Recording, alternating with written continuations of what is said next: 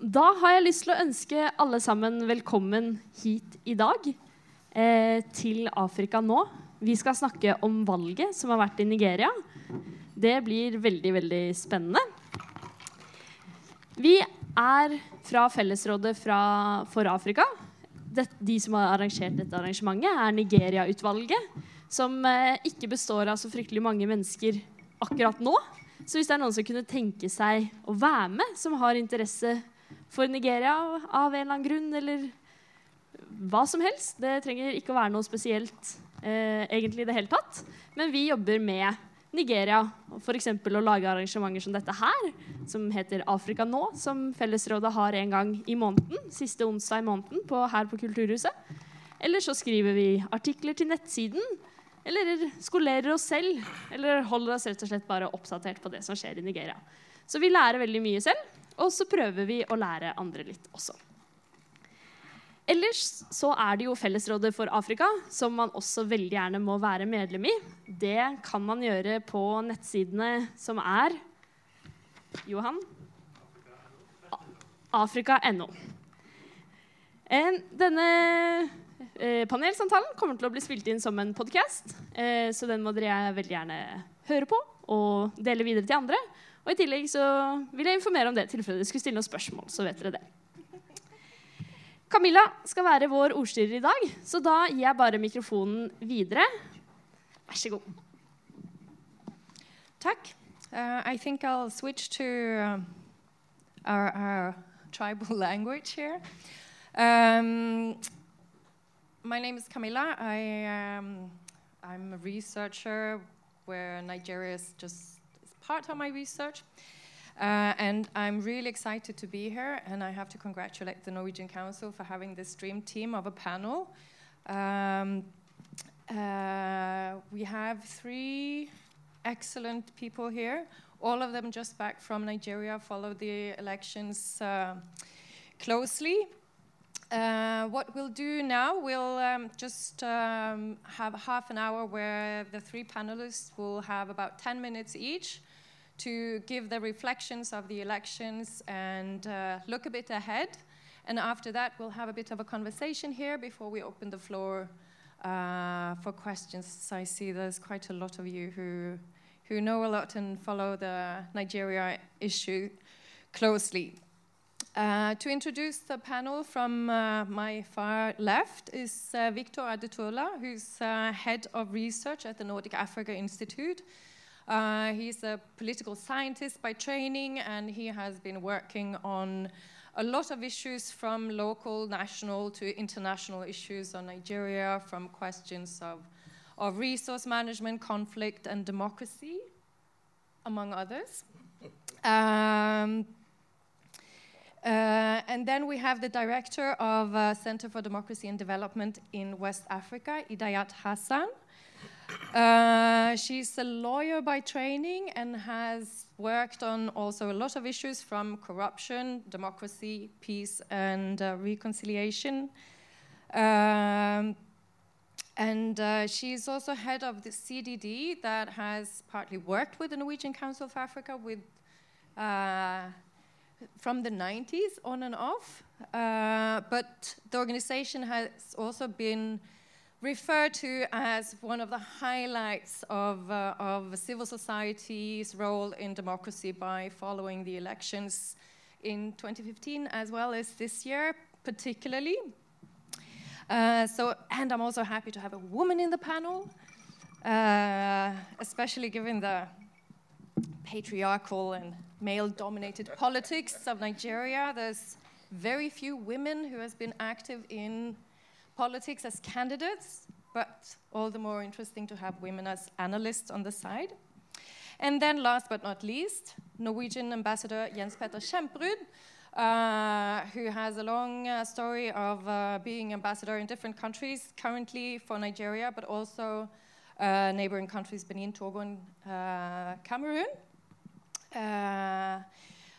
He's a diplomat, but lawyer by profession, but also comrade by friends. I was afraid you were going to say from the far left to the far right. No. So, yeah, I'll give the floor to you, Victor, first. Okay. Thank you. Thank you very much. I think that the first thing I would rather say is to say thank you to my host for bringing me back here again, and always to come and talk about Nigeria, which is interesting for me, and again, to note the increasing significance or importance of Nigeria to the international community. And I think Norway is taking a lead in recognizing this and also promoting friendship, for the mutual interest of our two great countries. Having said that, is to also, by way of background, to let us reflect on the fact that the 2019 presidential election was the fifth since 1999 when Nigeria returned to civil rule, which again is very significant and suggests the consistency in the choice of the people for democracy as against any other form of government. And another point to note, thinking about the global context of that, is to recognize and acknowledge the fact that what is happening in Nigeria indicates the global currents, both in terms of the preference for democracy and also the need to rethink the essence of liberal democracy and possibly to reflect deeper on electoral democracy as distinct from democratic governance. I think these are issues that we need to put together and to see that what happened on 23rd and which may also happen in the subsequent election may help us to start making a distinction between the election itself and governance by way. Having said that, it's also to bring out the fact that even though the voters' turnout, which I think has been put roughly at 35%, reflects a decline. And for those who are looking at the issue, may readily suggest what are the people saying in terms of the behavioral pattern of the voters. Does this suggest apathy per se? Or is it because the election was postponed? I think a whole lot of gamut of factors will be responsible for that. Are the people saying, yes, election is good, but we want something better? That's a possibility. Who are the people who actually voted and people who did not vote? And that connects with the fact that how much of data, reliable data, can we get from the electoral procedure, electoral behavior of Nigeria that can make us do an analysis that can help future processes? I think this is another thing that one would want to know. Another thing is the new thing, which may not be new in this part of the world, the introduction of technology into electoral process, which very few African countries have perfected. I think since 2015, it was significantly introduced in the Nigerian process, and a lot of legal issues came out of that.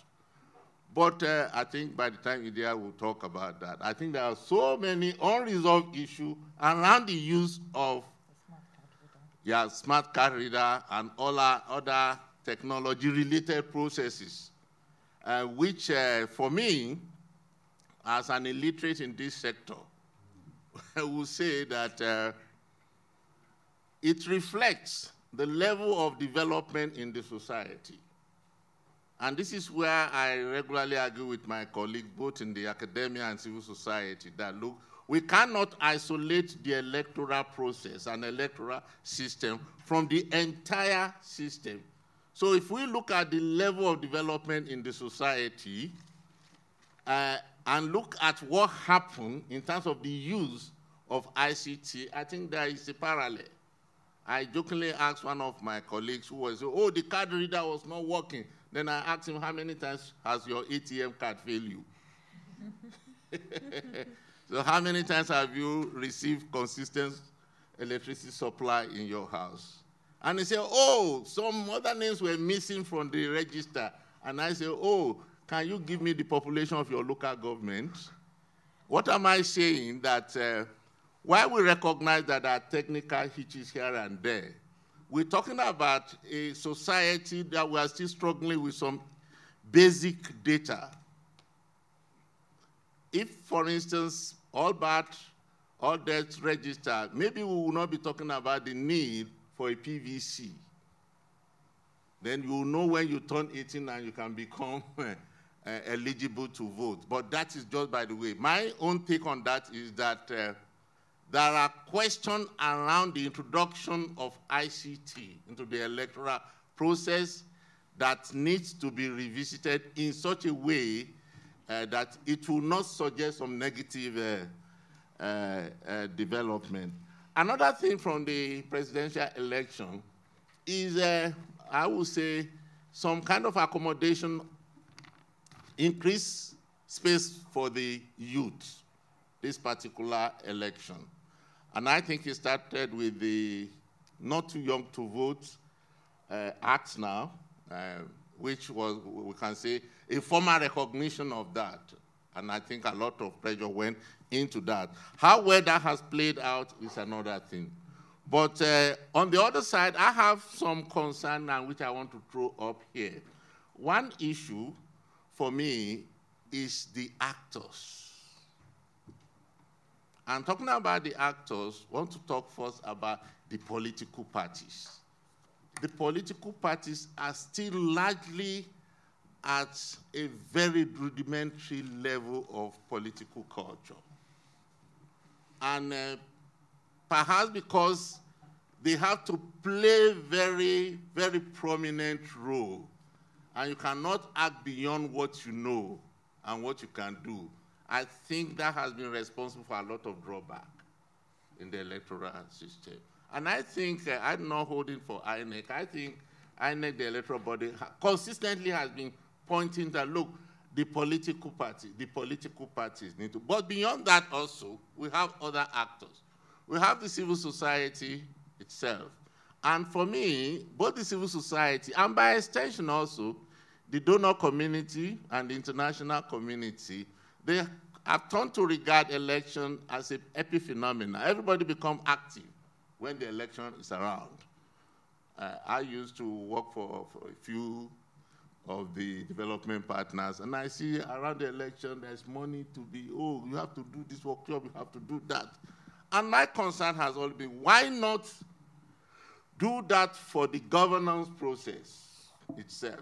Why not be on ground to monitor, to contribute, to impact on the governance process that has direct impact on the life of Nigeria, rather than wait for the period of election?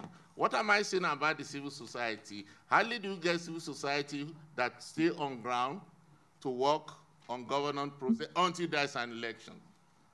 Maybe that is when the donor community is ready to put money in to make some diplomatic capital. I don't know. But that is what I have observed. Of course, you also have the media.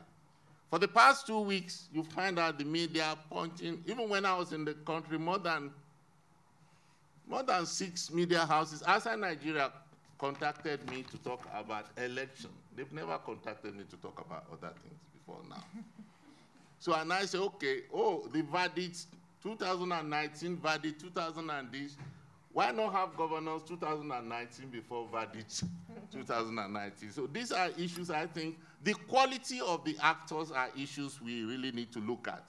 Of course, the logistics and other technical issues, like I mentioned, card reader. Talking about women representation, I'm not sure we have recorded significant improvement in that. Why that, I still don't know.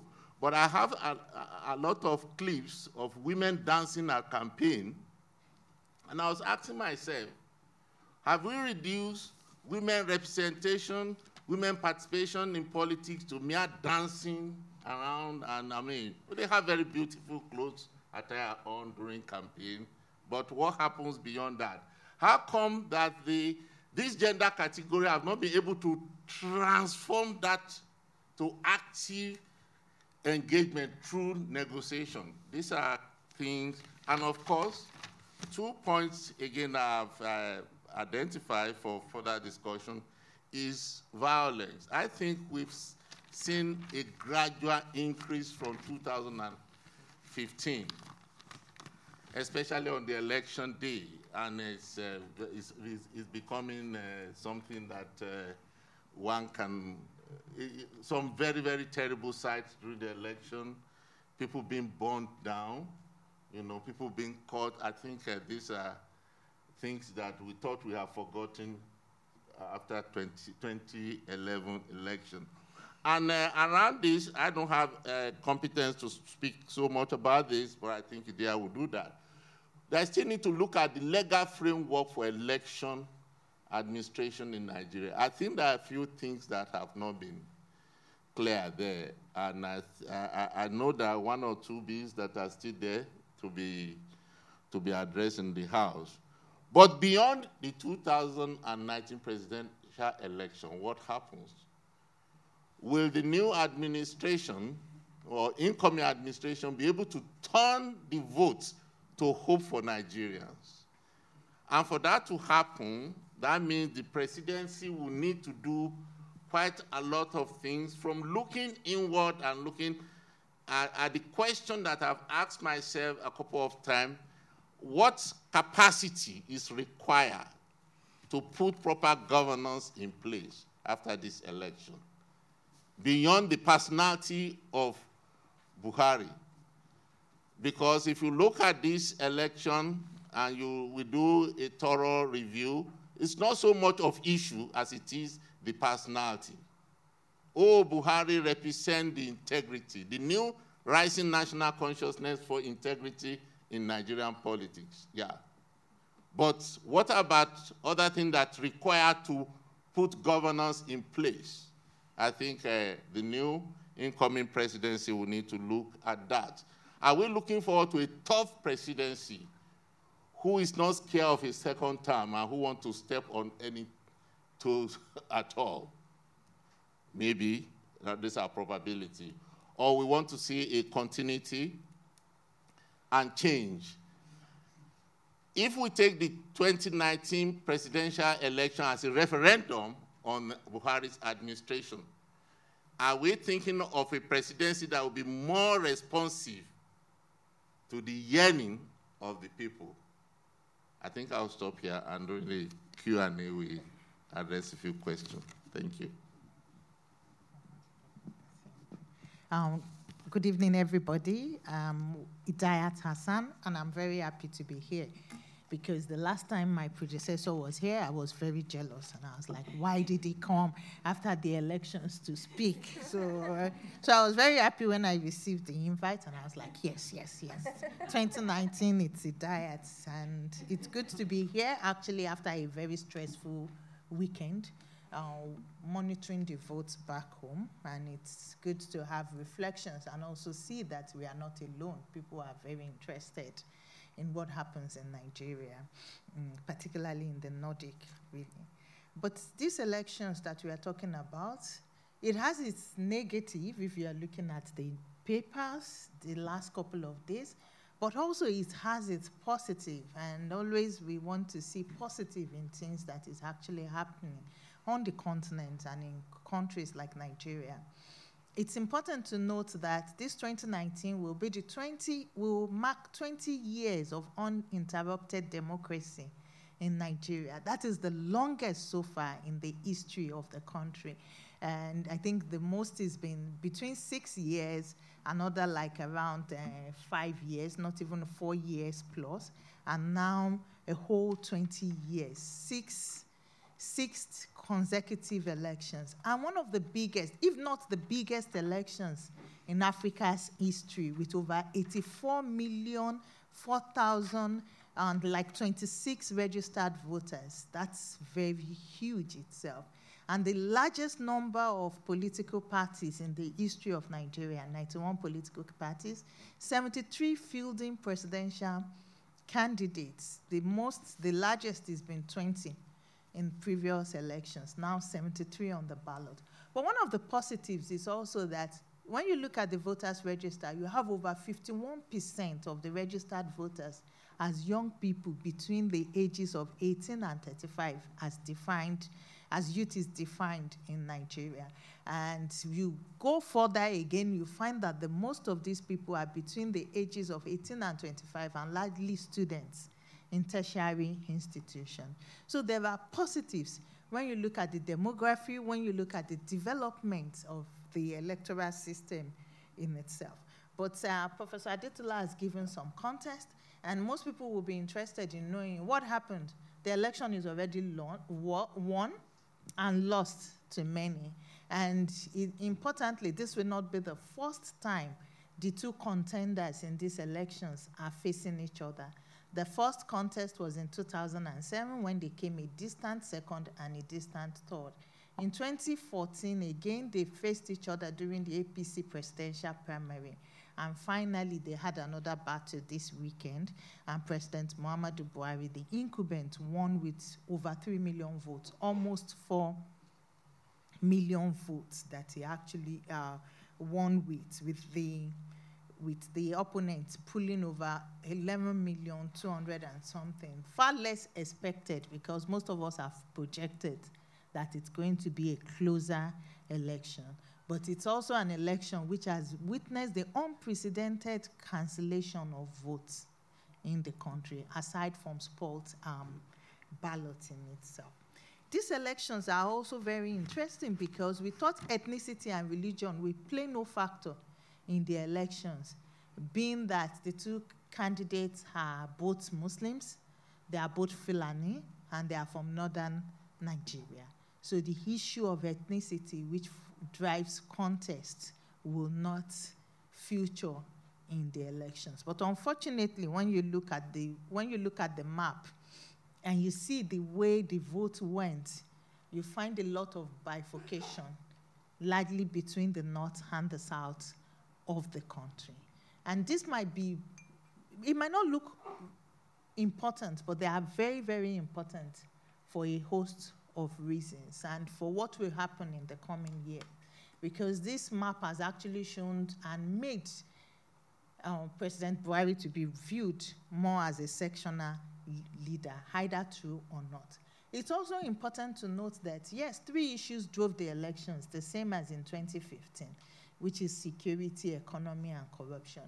But importantly, disinformation, as we are in the global affair, was a very strong determinant of the elections. In fact, I always joke with colleagues and say that whosoever win these elections would have deployed the most of disinformation campaign, and it brought a different phenomenon. In 2015, it was more about the Cambridge Analytica and co, but now it became localized, as well as the international footprint will be there when you look at the quality of videos produced in small nuggets compared to 2015 when we had 1 hour, 55 minutes. Now it's 2 minutes. Before the end of the elections, it became 1 minute 37, the longest video you could actually look at. And it tells you that we live in a global village, and governance is also importantly going to be that. Now, the election has been rejected by the opposition, and they've rejected the elections due to a host of reasons, which he has actually mentioned. One is the logistics. It's something that everybody agreed was a challenge in these elections, including us at the CDD, and it's quite contentious. It's shameful when you look at the fact that for years, we've not been able to properly manage electoral logistics in the country. But it tells a story also of a lack of governance and infrastructural development, which you do not expect to come up all of a sudden like this.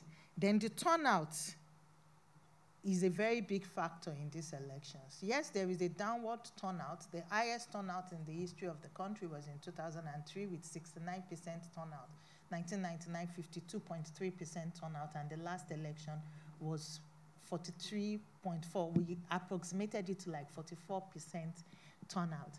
So here we have 35% turnout, unlinked to the fact that the election was postponed and the failure of democracy to also deliver development to people with violence.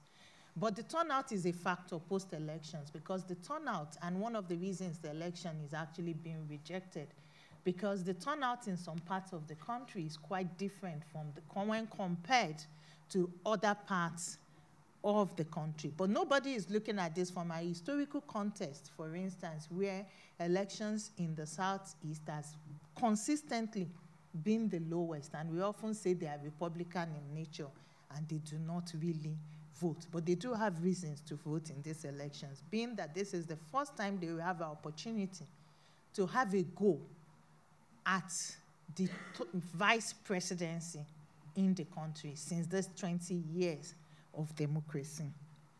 Then the cancellation of votes, which I've earlier mentioned, the fact that also rigging elections or a way of skewing elections have also become very, very sophisticated. So in 2015, I remember Professor Adetola was with us at the CDD Analysis Center. We were looking at disruption was the big issue, that you go to your opposition stronghold, you disrupt the elections. That happened during these elections, but it went a top notch higher, is the destruction of electoral materials. So you don't have to stuff ballots again, because with a smart card reader, you would be, technology has made it very, very difficult to do that. It will not match. But you can actually destroy the votes. And where this destruction actually happened, making it not to count, then violence, which has been highly instrumentalized, such that some people put the death rate at 70, some say it's 39. For us on election day, we counted over 20, minus that inflicted by Boko Haram in the elections. And the challenge of security and the active role they played in 2019 election can be compared to what happened during the 2007 elections.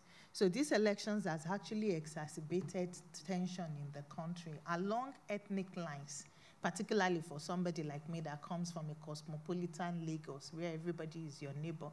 You don't care where anybody, we are just one family. Religion, ethnicity do not really play a part in terms of who gets what and how we relate. So it has exacerbated tension, and we are looking at what happens in the following day. But again, who are the real winners of the elections? The election just concluded is the Nigerian citizen.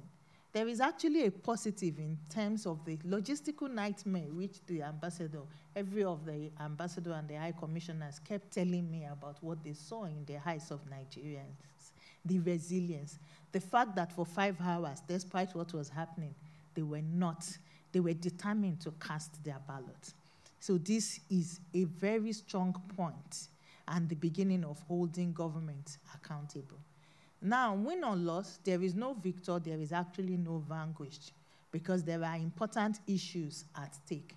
And one of the most important issues is healing the divide in the nation. Before now, since historically, everybody is marginalized in Nigeria.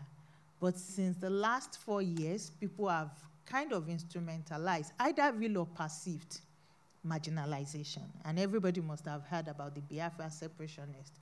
When read alongside what happened on Saturday, it further raises the tension then across country. So where President Buhari's first task will be to heal the country. The second task before him will now be the economy. Now we can talk about no need for blame games and going into history and saying the fact that we have never been in recession for more than 2 decades, but the fact remains that he will have to emphasize on youth addressing unemployment, and in particular, youth unemployment in a country with over 60% of its young people, with 60% of its population as young people, and also having a monetary policy different from an economic policy, and seeing that to play, and alongside what is happening in the world today, Brexit, the price of oil, and of course, Trump America. But security is also a very fundamental issue, which will be a priority for who wins the elections. And that is who has won. I still keep saying who. So the election is already won. In 2015, majorly it was Boko Haram. Now we have different types of insecurity pervading 5 out of the 6 geopolitical zones of the country. So dealing with insecurity, and particularly not from a militaristic approach, remains priority for this administration, and pursuing accountability is very, very key. Now, handling corruption is something that must happen, but we have to start looking at corruption from a political settlement approach, that of coordination and inclusive corruption, when you just don't focus on the top level or politically exposed people, but you fight corruption at all levels of government, so that governance, people can begin to actually see governance in itself. But fundamentally for the elections, it brings up the issue of the need for an holistic electoral reform.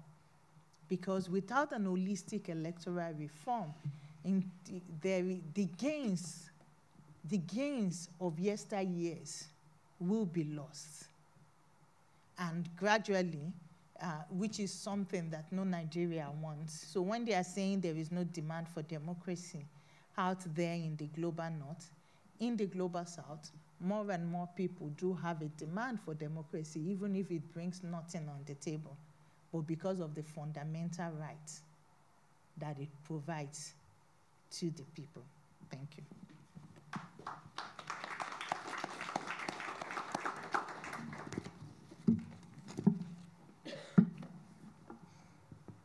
What is left for me to say? I'll start off commenting on what you introduced early on. I mean, why would you expect the Nigerian elections to be different from Nigeria in the daily life of Nigerians? But that's what Nigeria is measured from. I mean, they are measured from general rules and regulations and how you expect elections to be seen. Were they free and fair? Did they reflect the aspirations of the Nigerian people? I think we have to look into the definition of democracy, the part of elections in a democratic society, what role the elections play, and think maybe somehow out of the box on that issue. Looking on the immediate reason for, I mean, there's a lot of criticism of on the elections, and that it's not reflecting the actual figures. I think we have, for the immediate reasons, they are, as you have been touching upon, organizational. It's the role of INEC, the local interest in elections, the party and the party agents' interest, security role. And I just I observed the elections in Abuja and Nasarawa. And I said that it's probably the worst and the best I've seen of conducting elections on the African continent, and I have observed in a few African countries. In Abuja, more or less perfect. I mean, I commented it like, I mean, it could have been Switzerland. But just across the border to Nasarawa, it was completely chaos. I came out to observe the counting in Nasarawa. Just kilometers outside the Abuja, and they hadn't started voting by 2 o'clock when everything should have been over, and they kept on until late evening. So, I mean, I think we have to ask ourselves the question: why is it possible, 1 kilometer down the road, to conduct elections absolutely perfectly, and 2 kilometers down the road, it's a complete chaos? Is it deliberate? Why is it happening? I think we have to go through these elections in that way. There's a huge dilemma for both local observers to elections and for international election observers, because, I mean, you're sort of forced to comment on it immediately after the elections, even before the results is out. And then you can't comment because you can't make yourself an actor in the electoral play. So then statements are, do not rock the boat. And then, as we have seen today, President Buhari takes advantage of the comments from the international observers and said, no criticism. And then the reports will be out in 3 months' time with a lot of criticism of the whole election period. because this is the learning experience for the next election. So I think international observation, local observation, there's some dilemmas, and I think there has to be a discussion on what are the role of international electoral observation. Coming to the broader issues, I think obviously there's the demographic distribution issue. There hasn't been a census since 2006. Yes. No one knows what are the number of people in Nigeria. And if you look at the results, go to Borno, Bauchi, Gombe, Jigawa, Kano, Katsina, Kebbi, Niger, Zamfara, Yobe. The numbers are really high numbers, and they have decided the elections. And then in the southern part, much lower participation. So no census, no real idea about the number of people, which means it will also be reflected in the voter registration, in the mobilization, and in the turnout, and eventually in the result of the elections. And this brings us, I believe, to the zonal system. I mean, the gentleman's agreement that the president should come from the north for 8 years and then come from the south for 8 years. Has people voted out of loyalty to this system? I mean, the decision for the people that, I mean, you don't have a free choice. It's every second period it should come from either north or south. People in the south might have voted tactically, because if Atiku had won, he would have had a constitutional right to stand for 8 years and run again, which would have disturbed the possibility for Southerners to elect their president in 2023. You touched upon ethnicity. Obviously, it has affected the result. I think, many Northerners asked why another Northerner challenged the incumbent. Both ethnicity and religion plays into that, and for people to vote accordingly. Many people said that money played a much smaller role this time than 4 years ago. I was not there 4 years ago, but money plays a role. I mean, both in. I mean, it is so important for access to government and to money through place in government, but also money is a part of the electoral process. It played, most people say, a lesser role than the last time. Then, I mean, for the low turnout, it was so extremely low. I mean, 35% is low, and there was some. I mean, the electoral mood pointed to a higher participation. So, and you have touched upon a number of the reasons for the low turnout. But also another one would be also, I mean, if people do not see any benefits from coming from government, and you don't have a real alternative to the incumbent government, why would you care to go and vote? I mean, there's nothing coming from government to your community. I think it has to be considered also. Media played a role. Written media is, I think the main newspapers have a circulation of 35,000 copies. Social media, I don't know I mean, is it the grapevine which is most important? I don't know. I talked to OBS Seli, and she believed in social media. She didn't even last until the last round of the elections, which could also have with money and other issues to do. I mean, for me, the real problem is the political, as you both mentioned, the political party structure, the political party culture. How do you expect to have a fully fledged democracy if the political parties internally are not democratic? I mean, there's no internal democracy in the parties. Atiku won because his war chest was bigger than any of the other contestants in the PDP.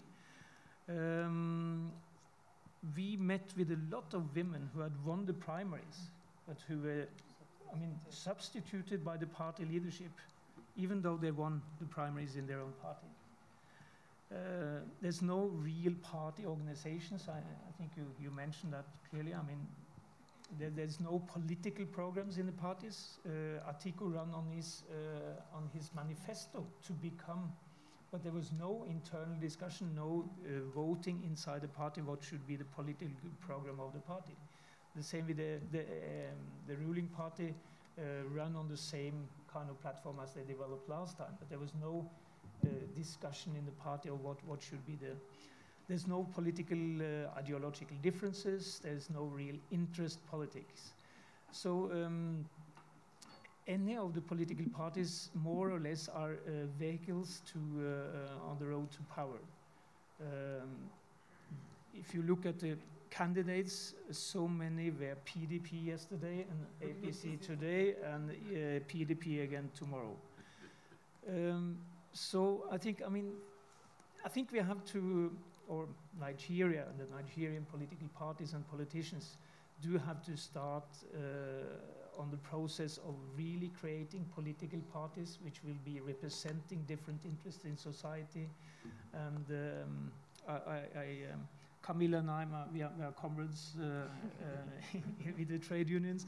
I attended the NLC Congress, and Femi Falana was there, and he said, get rid of the outdated politicians, the political parties, create a new party, organize, and you can change Nigeria. I think he's onto something which should be considered. Thank you.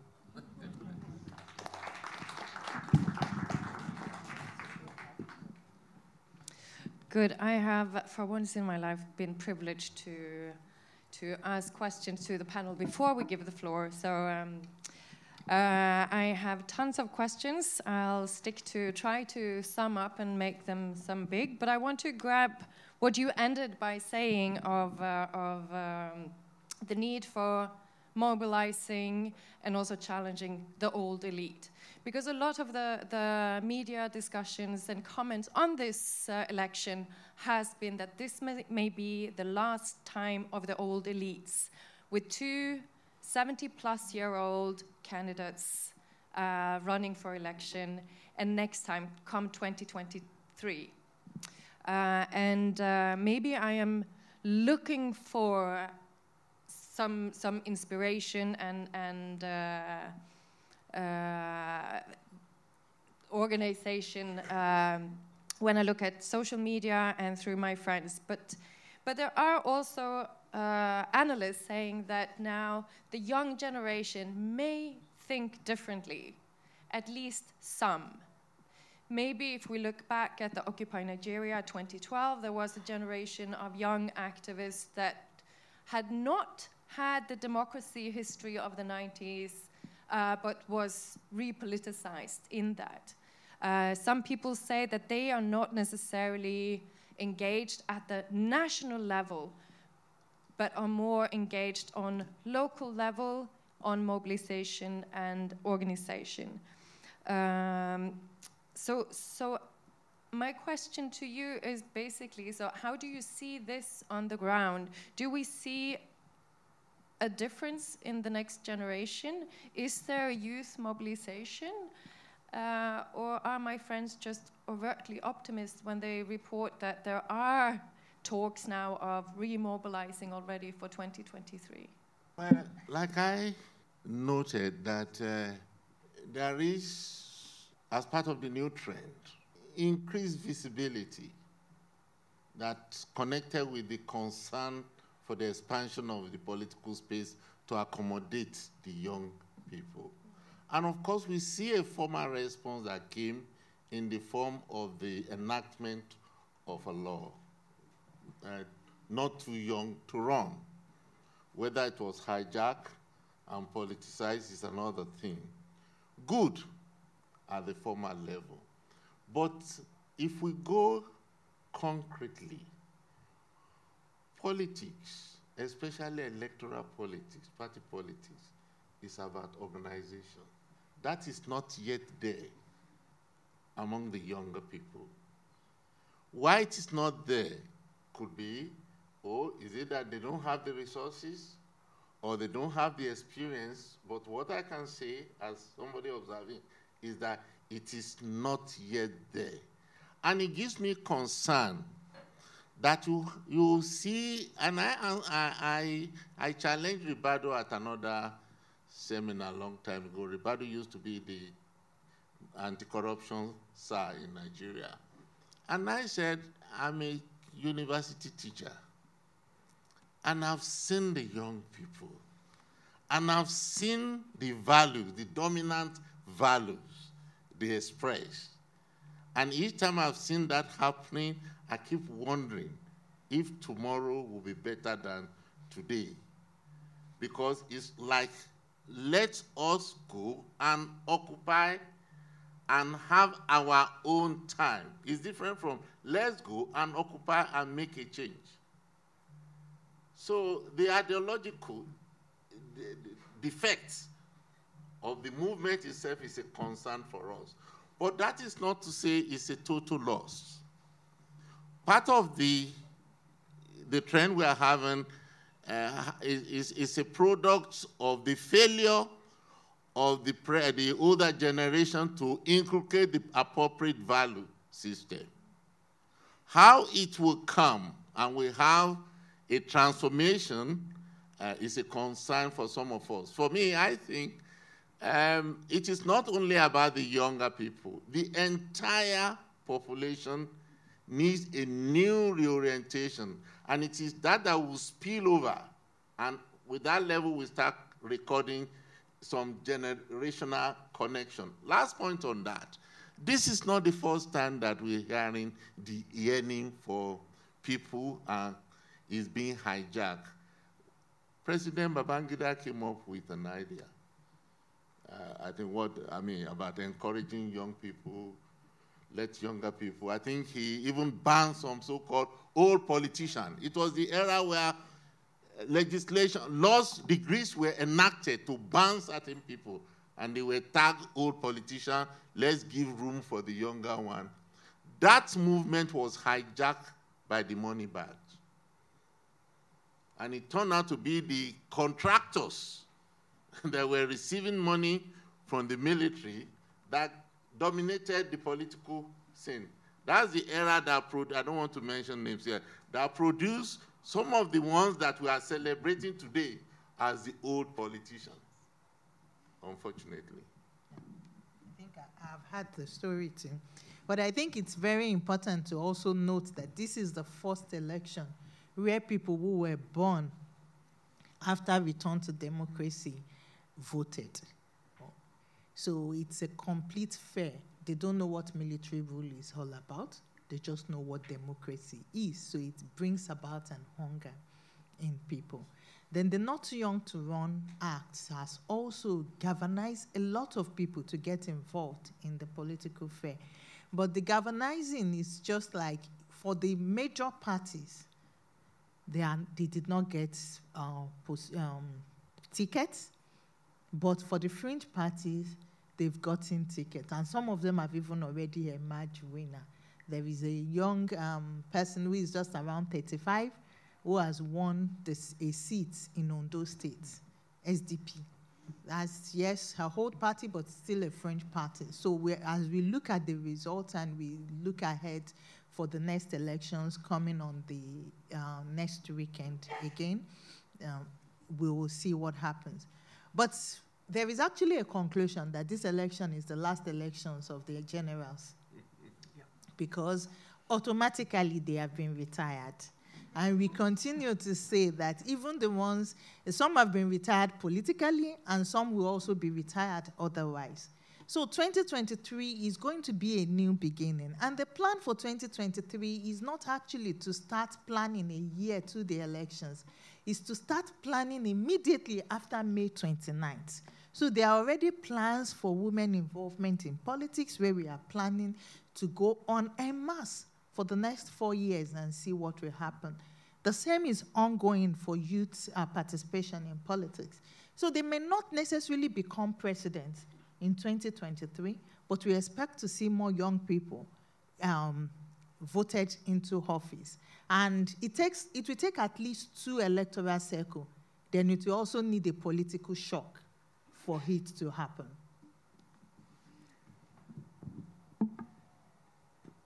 It's very good to hear. Let me be the devil's advocate. If you ask anyone who will be the presidential candidates or candidate or APC next time, which name will come up? Tinubu. He's in his 70s. Who was the proponent of the third force for this election? Obasanjo. He's not going to run again. He's retired. But and I think that's it was to see how the third force. It didn't develop. Obasanjo abandoned it, and they supported Atiku. Yeah. It could have happened if he had continued supporting it, but it needs some real solid support to have a third force coming up. And I think that's where you could see some hope, but you also saw it crumble because the main actors who could have led the third force couldn't agree who was going to step down and who was going to promote it. So again, this is back to organizational challenges and getting a real democratic organizations to run the show. Can I also be the devil's advocate to the devil's advocate? I think it's interesting actually to compare Nigeria to the US and think that even though if we look at the top, it may not be the most encouraging when we look at the presidential candidates, but if you look at some specific women in Senate now, very radical young people coming in. So because I'm often frustrated with analysis of Nigeria that tends to kind of reinforce the story of it's the same, whereas there are things happening on the ground. So just to try to. I also have a question because my Twitter friend who is optimist on this election being about class and ideology and reinvention of Marxism. Maybe he's exaggerating a little bit, but I think he had an interesting point because we often talk about Nigeria as lacking of ideology because politics is about ethnicity and personality. And his suggestion is that that exactly is a type of ideology that suggests the idea that ethnicity is the basis for politics. And we have to challenge that by suggesting different ways of understanding politics. Does that make sense? No. It's just to throw it on the floor as a thought. But ethnicity is also systematically the ground for politics in Nigeria through federalism and the structure of the state and where we vote, etc. I read somewhere that now the very structure of federalism is on the table and Buhari wants to challenge that. Have you heard about such a suggestion, and do you think that Buhari will do anything here? Okay. I think there is need to separate the issues then to bring them together. First, the classroom notion of ideology is not what we imply when we talk about the political parties not having ideology. Perhaps what we're talking about is organized idea, organized program of engaging in governance. That is it. As different from the big concept, ideology, Marxism, I think that's another level. And what we're saying is that it is not easy for the people to see the program, to identify the political parties with program, with policies, and see it I don't like to make comparison between the North and the South easily, because I have my reservation even about the northern countries, even though I live in Sweden.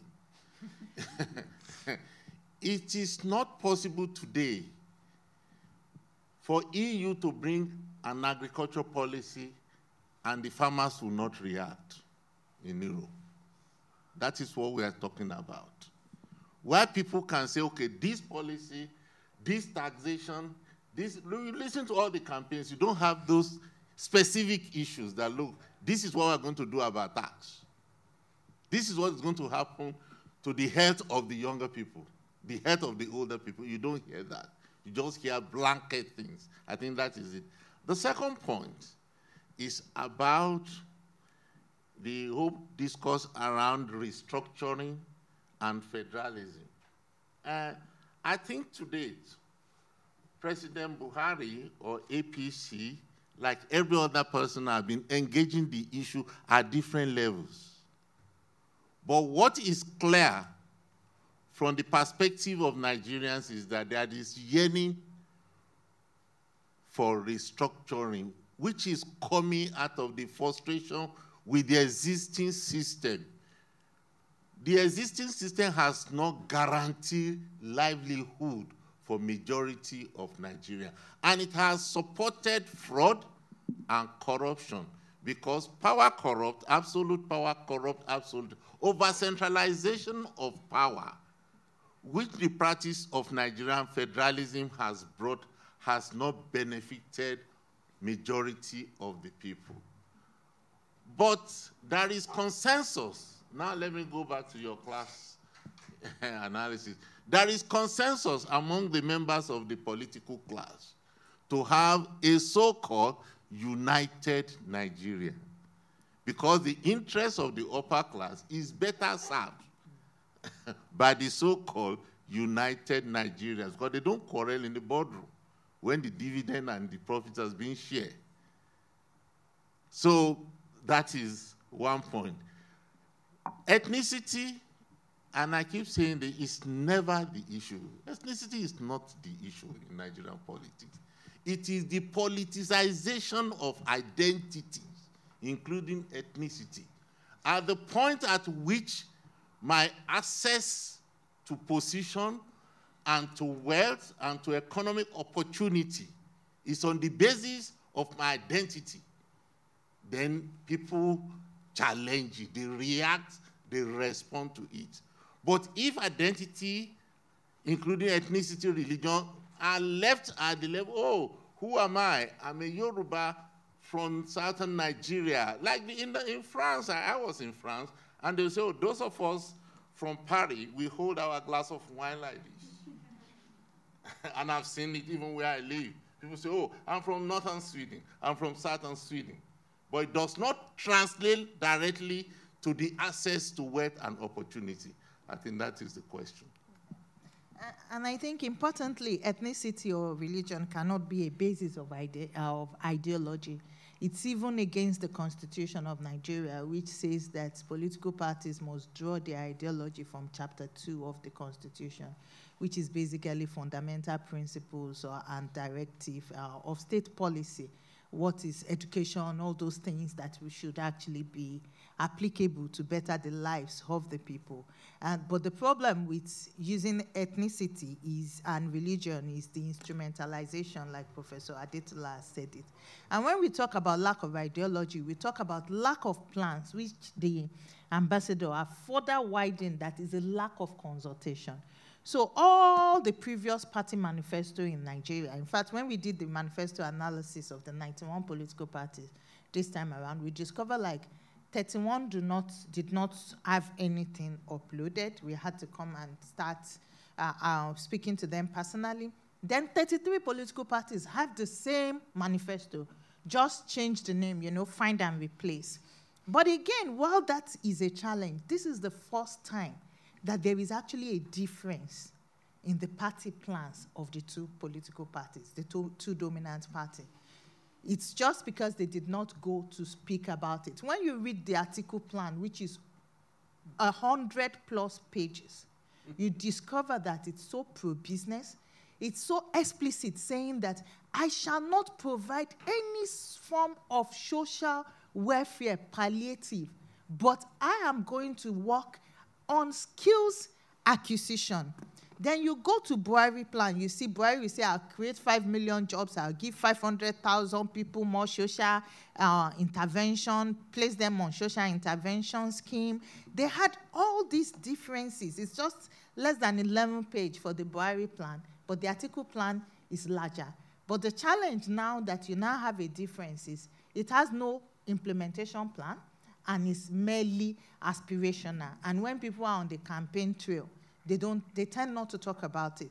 When issues came up, Atiku was talking more about restructuring, which made him again to become an anti-Northern candidate, because the question of restructuring then ostracized him from where he's actually from, because restructuring is seen to be more championed by the Southerner.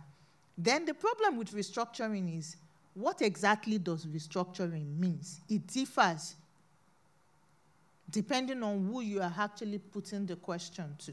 So restructuring to some might mean the creation of additional states for the southeastern part of the country, saying that every state has, every geopolitical zone has 6 states, maximum 7 in the north central. We have only 5 states. Another governor in the north, south will say, but I have only 8 local governments, whereas Kano has 44 local governments. Then who gets more power?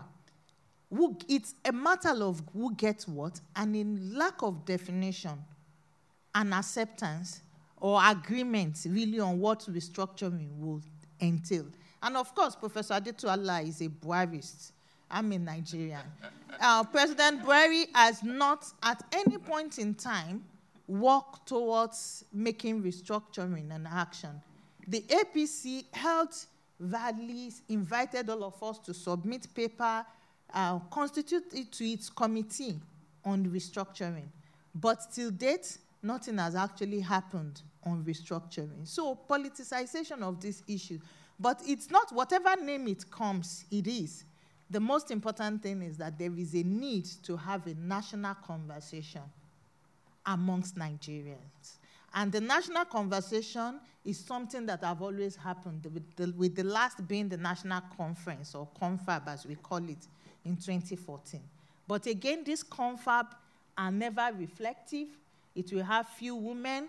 We don't know who chose the people to go there. They all go to talk about what actually pleases them, such that it is not accepted by the generality of the populace. And I think that's the main problem with Nigeria. It's not most of these problems like we exacerbate them and act like we have all the problems in the world. Other countries have as much problems. But coming to an agreement and inclusion is very, very key and fundamental.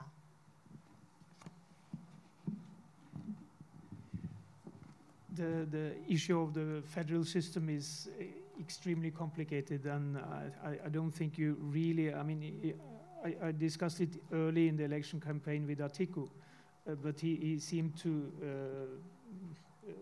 stop mentioning it in the campaign, because it would, as you said, it would have made him less popular in the north, who benefit from the system. So it's... Then I talked, I mean, my colleagues and ambassadors usually talk mainly to the middle class and the really rich. So every ambassador in Abuja believed that Atiku would win. Because he had, as you said, a political program which was a liberal program, and pro-business. So all people we talked to believed he would win.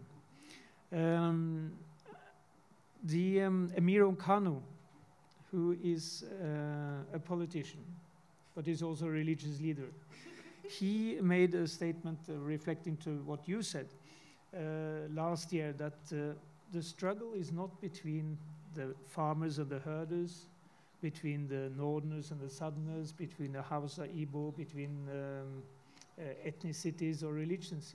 It's between the rich and the poor. And I think that was reflected in the election results.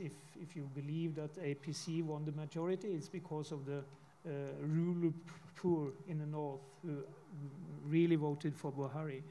So that's also where, I mean, and what you said about the political programs, if there are, and I think you're right, there are differences in these political programs, but then there has to be more focus on the political programs within the party and in the presentation to the people of what are the policies. Then you can move towards what I started saying, that the political party structure and culture has to change.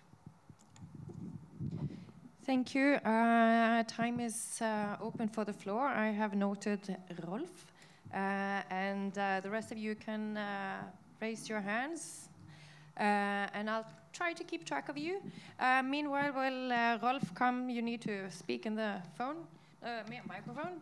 I just want to ask Idayat maybe just one question on following up on this question of rich and poor.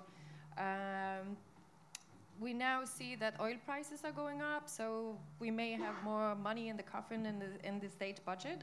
But what will do we have any plan? Is there any hope that there will be a better life for poor Nigerians in the coming period? Short. I think that's a difficult question without being pessimistic. Even if Atiku has won the elections, managing expectation will be the next thing to actually do. And oil prices will never reach the all-time high of over $100 like it was a few years ago. Yes, will there be better life? I think better life will be relative, and it might be in a different part of the country. So if you look at some of the plans and why Buhari won the election, I can explain it further. Because most of the policies that he embarked upon are also working very well in the northern part of the country. So if you look at the social intervention program, who has benefited the most from it?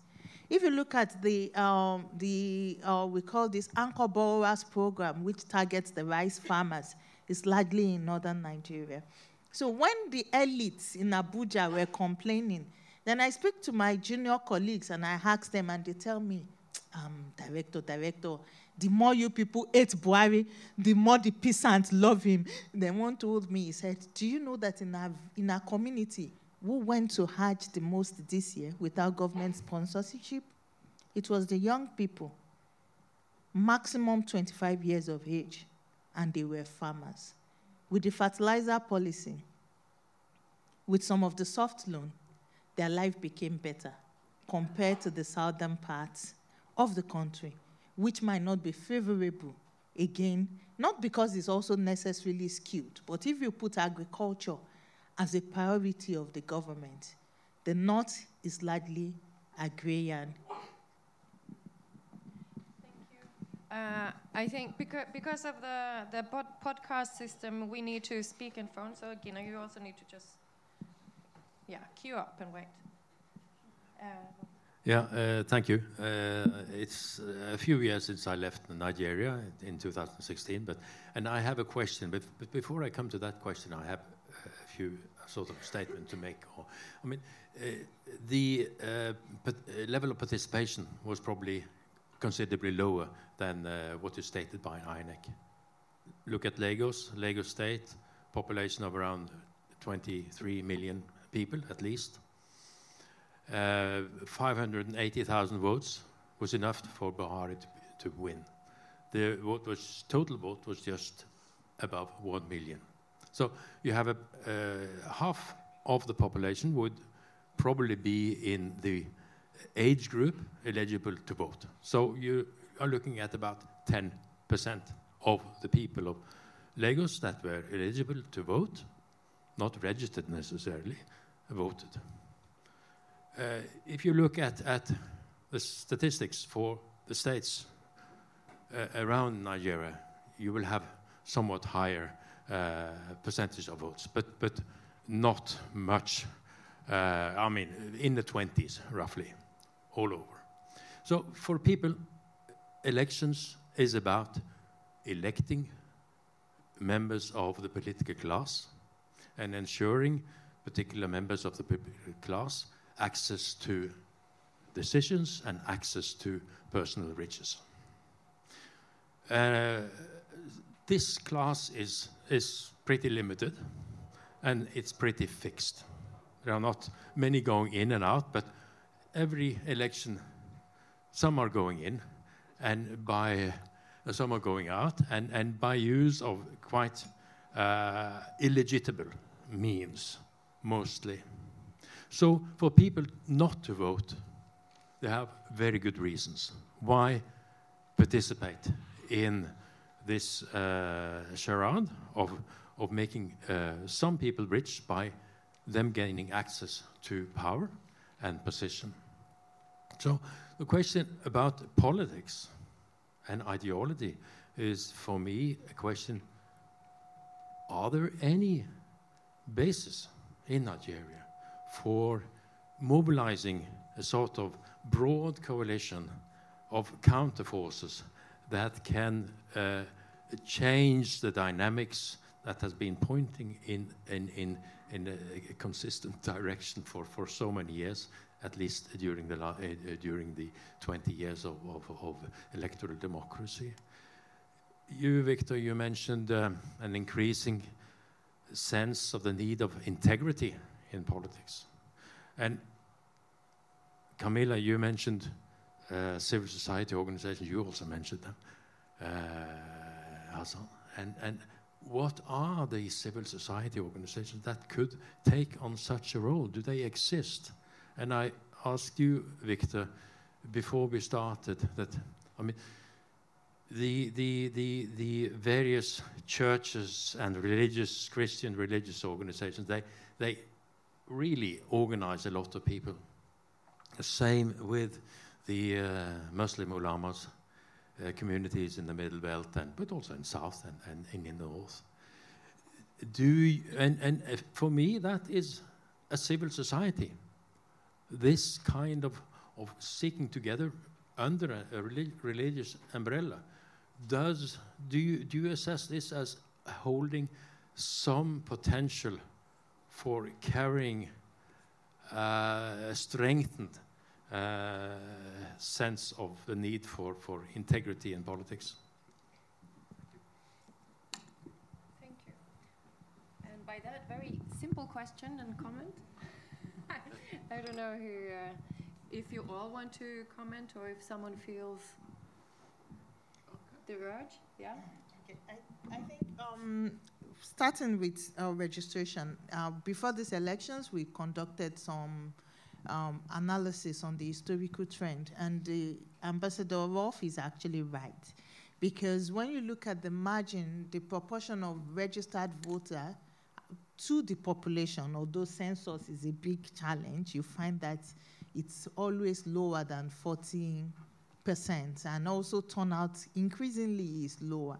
The last turnout in Lagos was 24%, but this last election, we just have like 16% turnout also. So it's very, very huge in terms of our turnout. And we know the reason is because of democracy, the fear of violence, and the nature of politics. More and more people are getting enlightened, and they are beginning to see the political actors involved for their own gain, not really for the benefit of the people. But where are the mobilizing points? I think the challenge with Nigerian civil society is most of them are located more at the national level. And that's part of the donor politics also. It's not everybody that has the legitimacy to go to the grassroots and mobilize people. Then people should know their strengths, which doesn't necessarily happen because it's a pot of money and people want to contest in fact, it's contest, it's not to vie for it, just the way its politics really is about. So it doesn't allow money to trickle to the grassroots where the real people are able to do work that will be consistent. You can ask, what will be the voice of an Idiot if I go to the local community? I don't speak their language. I have no legitimacy. They necessarily do not. They will not even look up to me. But if I go to the policymaker, they know, she's a troublemaker. Let's listen to her, CDD, something. people should recognize their clout. Donor community will have to recognize that, and Nigerians themselves will have to make a decision. And that is why more and more we are not talking about coalition, because coalition of politics have not worked. That's why the third force failed. In the same vein, coalition of civil society is not also worked historically. And more we have to work and look at how we can have movements succeed. And movements succeeding without any donor money. Because the history of Not Too Young to Run was because there was no overt donor money.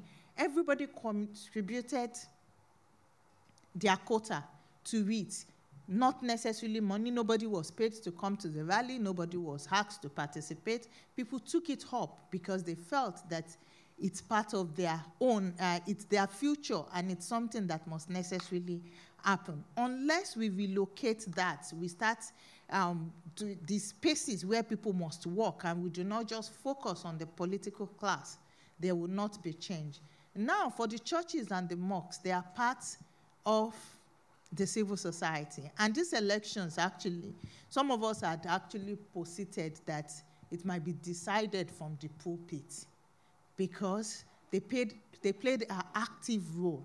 One, in mobilization of people to register. It became a talking point in the churches in particular. They started their own campaign, even going beyond their churches to the streets to solicit people to register to vote in the elections. But by the time it became closer, there was an attempt to adopt a candidate. It didn't work. But also there was an attempt to demarcate a particular candidate also, which did not, which has actually rebounded. Then the same also happened in northern Nigeria with the clerics. Now they came and they had little videos of sermons on Friday where they were preaching and using disinformation at its form. For instance, talking about the vice presidential flag bearer of PDP has been one of the officers who led the 1966 coup d'etat. Peter Obi was barely 5 years. He must have been one of the youngest colonel in the history of Nigeria. He must have been a genius. Then also whipping up ethnic sentiments in the election. So they did not actually portray themselves well. But even that, they do have a huge role they are playing, both at the national and at some people during the local elections. What will evolve will become very, very open. And for people who actually look at politics more, even within the faith, there are contradictions. So you see the Izala, who are the Ahl Sunnah, just like anything, you can call them Boko Haram, the Tijaniya movement, all these different strands do support different sets of people. The same way the Pentecostal church or the Catholic or the Anglican faith are very powerful in different parts of the country. But positively channeling their energy to a good cause is what is missing. Do you want to comment? Or? All right. Yeah, okay. Yeah. I just want to footnote what Dad has said. And I think from the point she raised that the religious organizations have become part of the contradiction. And that is very challenging for us. It creates another layer of problem. And I can read with you. Conceptually, the churches, the mosques, they are part of the civil society. I live in the Nordic now, and each time I see something happen where I live, and in reaction, the membership of the church decreased by significant percentage because of a reaction to what they perceive to be a fraud in the church.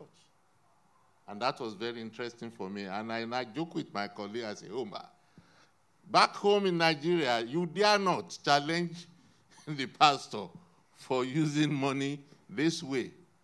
That's part of the contradiction. So it helps us to understand if they can be part of the vanguard for a change, even beyond election. But again, the donor community. What we celebrate in the country today as the civil society is the monster created by the donors' money.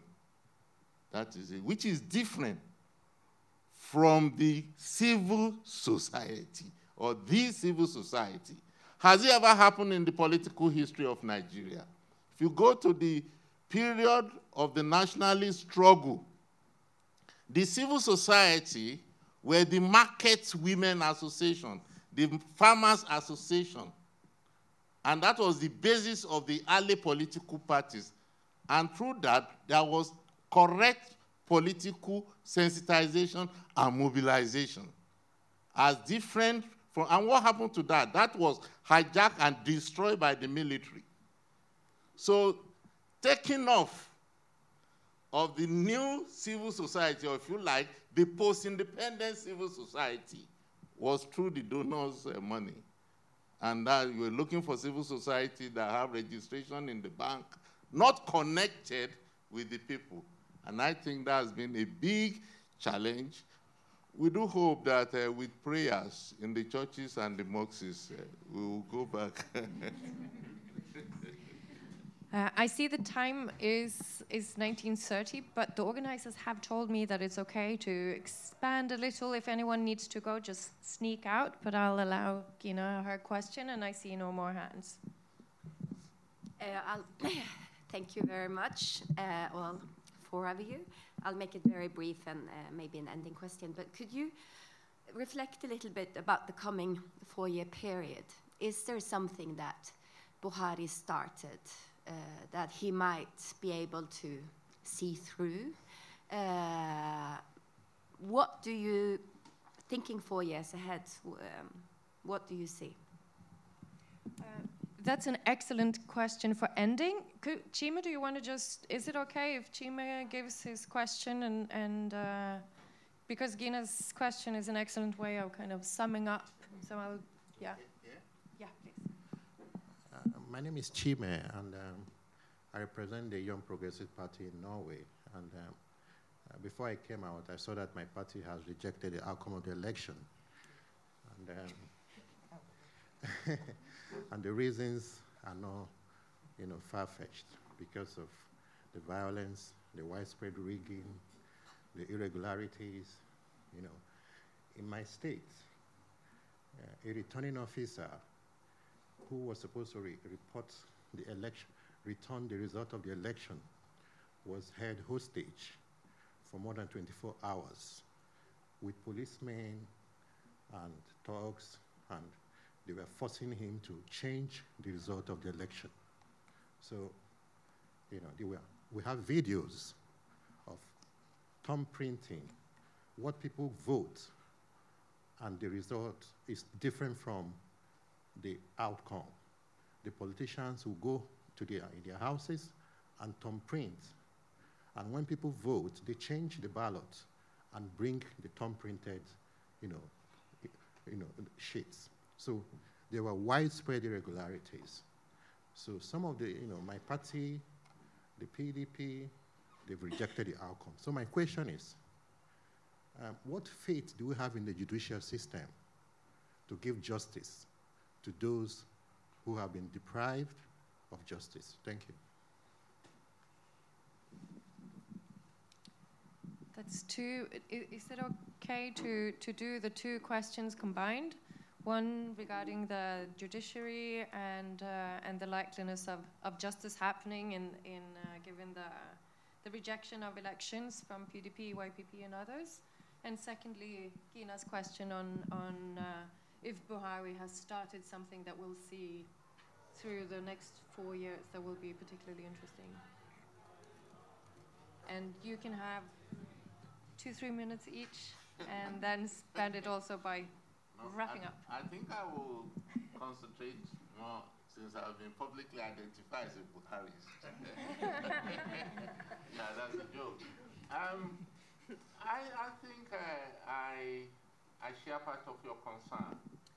You use the mic. Okay, sorry. Yeah. Your concern about that.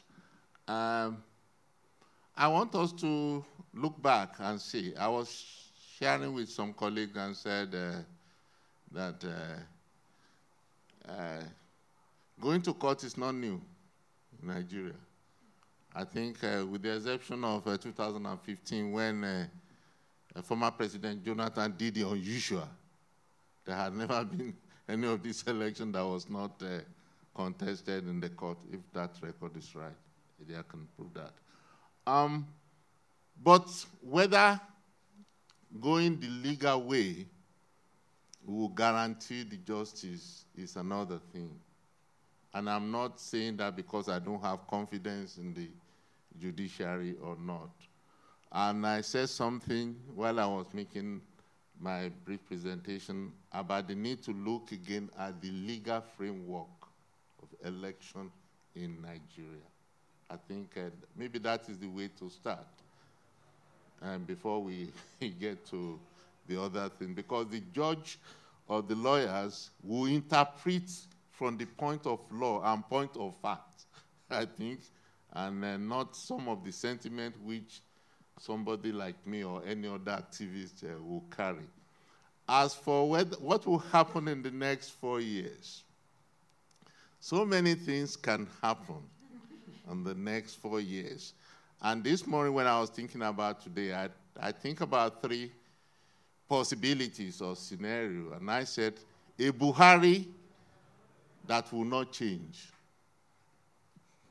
That is one. A Buhari that will not change. That said, look, I don't have problem coming for a second or third term. So I want to continue what I have started. And I think he said during the campaign that I will be consistent and I will not change. But I took that to mean that I will be consistent with the policies and programs and I will not disappoint you. That's a possibility. In that sense, the 3 key programs and other related ones, anti-corruption, security, economy, diversification of the economy, will continue. But another scenario is a Buhari that will be responsive to some of the issues that came up around the campaign. Oh, you are not listening to us. You are inflexible. People are suffering. You are not addressing, the private sector, a lot of other issues. Oh, you are not opening the economy. You are not encouraging the investors. There may be some slight adjustment in terms of style. Another is a Buhari that will change completely. I don't see the possibility of that happening. If you look at the personality of Buhari himself, he's less of a politician, but a firm soldier. Thank you. Professor Adetola now lives in the Nordic. And, my colleagues are from around the world. We often joke that when you want a free lunch, go to any of the Nordic countries. That's the only place you can have, and you are guaranteed a free lunch. Yeah. Actually, I think the most important issue that bothers us at this point in time back home is the issue of standards. In most times, the North do not expect so much from us. In fact, I was talking to a colleague and we were differentiating procedural and substantive democracy. It's as if the minimum standard is welcome when it comes to politics on the continent. And it also encourages some of these practices to go on unhindered. And one point, since I'm concluding, I picked up, and which I'm actually going to work on, is the need for us not to immediately issue statements immediately after an election, both as local and international observers, because we end up legitimizing what should actually not be legitimized. And looking at qualitative and quantitative data. So for us at the CDD, during the elections, we had a lot of hype. We went so IT tech, aside from having our analysts. But what our data was actually telling us cannot be substantiated if you look at it analytically.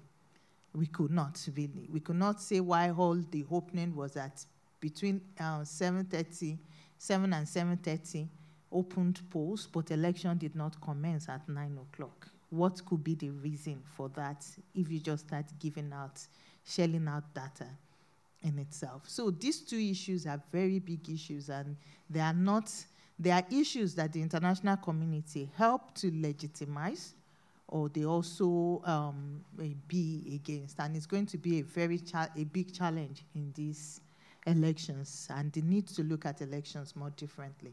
Now, in terms of the jurisprudence of elections, even if it goes, it's not about no faith in court. After Zimbabwe, with a group of other colleagues across the continent, we pulled all the election petitions, and we were reviewing it, not just as an academic exercise, because after Kenya, we became very, very interested and geared up. And we discovered that, with the exception of Kenya, there is no election that has been overturned. And Kenya was basically procedural, because they did not follow certain rules as written in the electoral law, which is what Professor Adetola is actually speaking to. How much is the irregularities? Is that irregularity enough to mar the outcome of the process? Then the burden of proof in election petition differs. How are you able to prove substantial irregularities in itself? What do you have on the table? And when the international community will come and say PVT has legitimized, but we all know what the process has actually told us, that this is a process matter, and this will not stand anywhere in the world. So the likelihood of that case flying in court is very new. And again, the argument will be hinged on the card reader. And don't forget that post-2015 elections, we had lots of cases with Wike and Amechi, Wike and Dakuku Peter side, the Akwa Ibom case. All these cases failed because they hinged their argument on the card reader, the smart card reader, which we are calling as innovation. But our electoral law clearly states that the smart card reader cannot supplant the voters' register. So the evidence of everybody you see thumb printing, then PDP is asking that we want to match the smart card reader as against the voter register, is the voters' register that is recognized by law, not the smart card reader, which is just an innovation.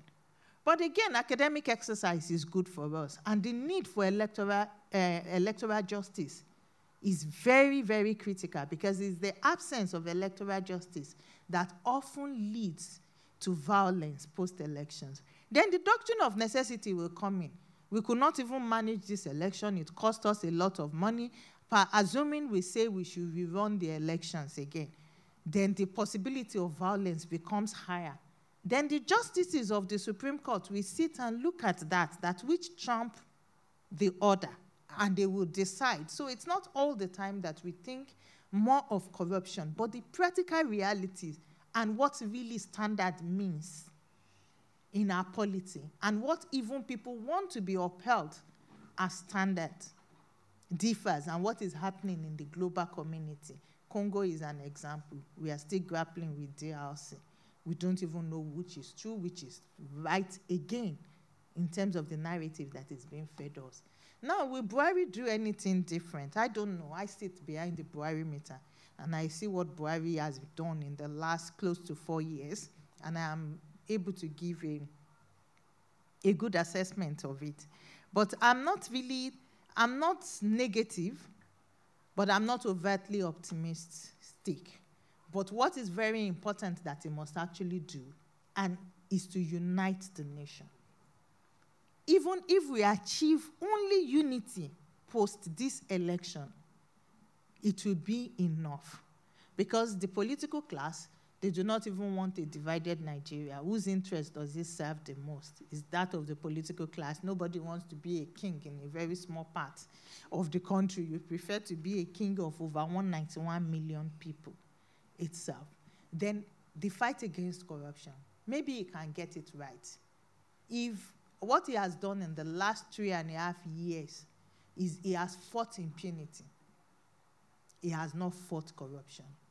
So I am positive that maybe with his new coming, it can start thinking of how to actually wage a systematic war against corruption, and then we can feel the dividend of democracy in our life. I should be very short. I think when it comes to the court cases we're going to see, we can see already in the PDP motion that they don't have a real case. They don't have any kind of proof.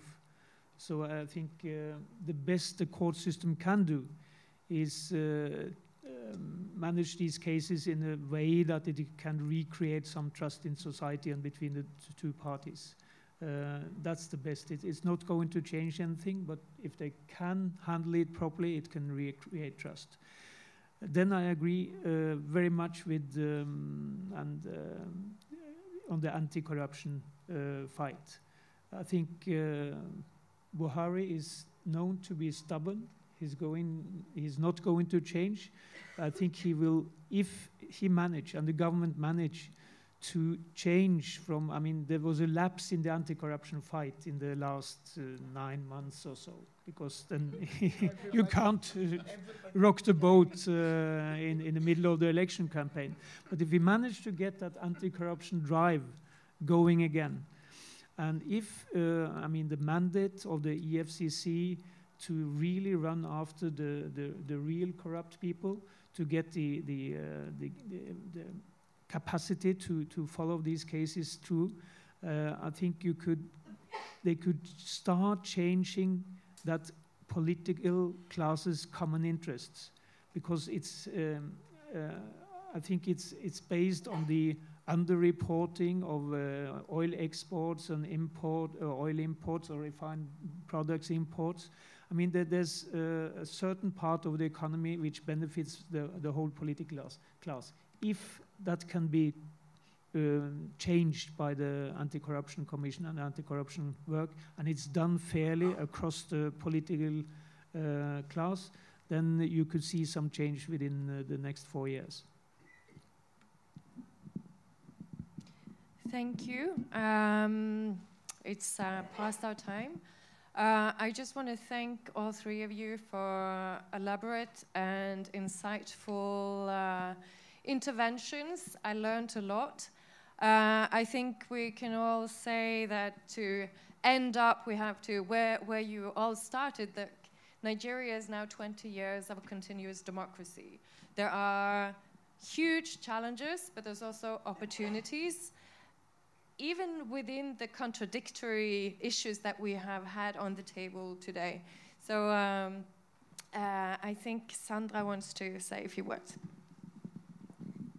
Thank you very much, all four of you, for coming and educating us all on Nigeria even more.